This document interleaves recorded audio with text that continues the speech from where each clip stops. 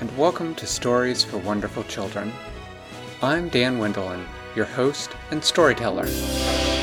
Years ago, I began recording the bedtime stories I told my children every night.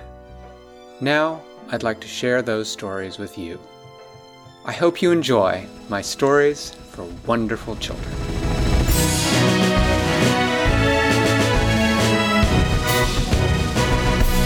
It was Manella's birthday, and after she had gotten all her other birthday presents, her daddy took her out in the backyard to show her his special present from her mommy and daddy. She closed her eyes, and he led her out in the backyard with her eyes closed. And when she got out there, she opened them, and there in the yard was a brand new silver shiny helicopter. She said, "Whoa!" He said, "Get in and try it." So she climbed into the cockpit. Yeah, it was a big, full-sized helicopter. She climbed in, and her daddy got in the other seat, and she hit the button to start up the blades.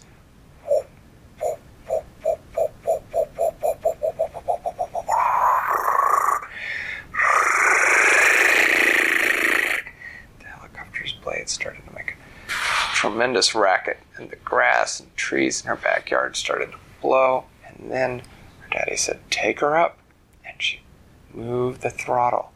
And the blades went even faster, and she felt the helicopter rising up into the air. And at first the helicopter started to spin one way, so she had to move the foot pedals until it was facing the way she wanted, and then she moved forward the stick, and the helicopter tilted forward and began to fly. She was so excited. It was really fantastic. She could fly up and down and sideways. The helicopter could go any way she wanted it to. She said, "Well, this is fantastic." How will she get down into land? We'll have to see where she lands. Her daddy said, "Well, why don't we take it for a little flight?" So Manella flew the helicopter over the houses out of her neighborhood. And then, just because she could, she stopped it and let it hover in place. So it was just frozen in one place in the air. She thought that was just about the coolest thing she'd ever done. Then she started it forward again, and she'd gone on for some little way before she began to approach the edge of the city. She flew out of the city, and then across a river, and then up ahead there was a mountain. And so her daddy said, "You gotta take it up, Manella." So she moved the throttle up, and the engine went from fast to faster. The helicopter rose up over the mountain, and then she brought the throttle down till it was skimming just above the trees, and she went out over a forest. And her daddy said, "Oh, look there, there's a field. Why don't we land at the field?" So Manella brought the helicopter down.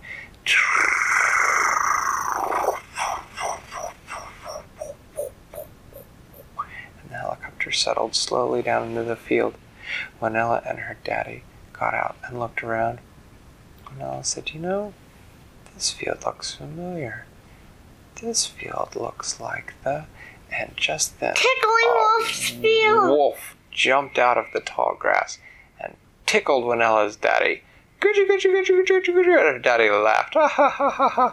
And then he turned around and he tickled the wolf right back. "Ha, ha." And the wolf went, "Oh, ho, ho, ho, ho, ho, ho." He said, "I haven't seen you in a long time, Manella. What's this new machine you got?" And Manella said, "It's a helicopter. I got it for my birthday. Do you want to go for a ride?" And the wolf said, "Sure." So Manella and her daddy got in the seats, and then the wolf got in the back seat, and Manella started the engines up. And the helicopter rose up into the air, and she flew it across the forest, and then she went up and flew it around the mountain and back until it landed again in the field. Tickling Wolf said, "That was a fantastic ride. Thank you, Manella." And then he reached out and he tickled her. She went, "Ah, ha, ha, ha, ha, ha." When Manella's daddy looked at his watch, he said, "Oh, we gotta get back. I told your mommy we'd be home in time for your birthday dinner." So Manella flew the helicopter back over the forest, over the mountain and the river, back into her city. She landed it carefully in her backyard. She could see that the guests were arriving for her birthday party, and she had a really lovely birthday party. She had friends from all over come all the fairies were there, and the princesses were there, and they had all gone together to get her a special gift. And when she opened it, it was her very own magic wand. And she said, "Wow, what does it do?" And the fairy said, "Well, a magic wand is a big responsibility. You're going to have to go to wand school all week in order to learn how to use it." And Wanella said, "Okay, can I go, Mommy? Can I go, Daddy?" And they said, "Sure." And the fairies gave her instructions on how to get to wand school.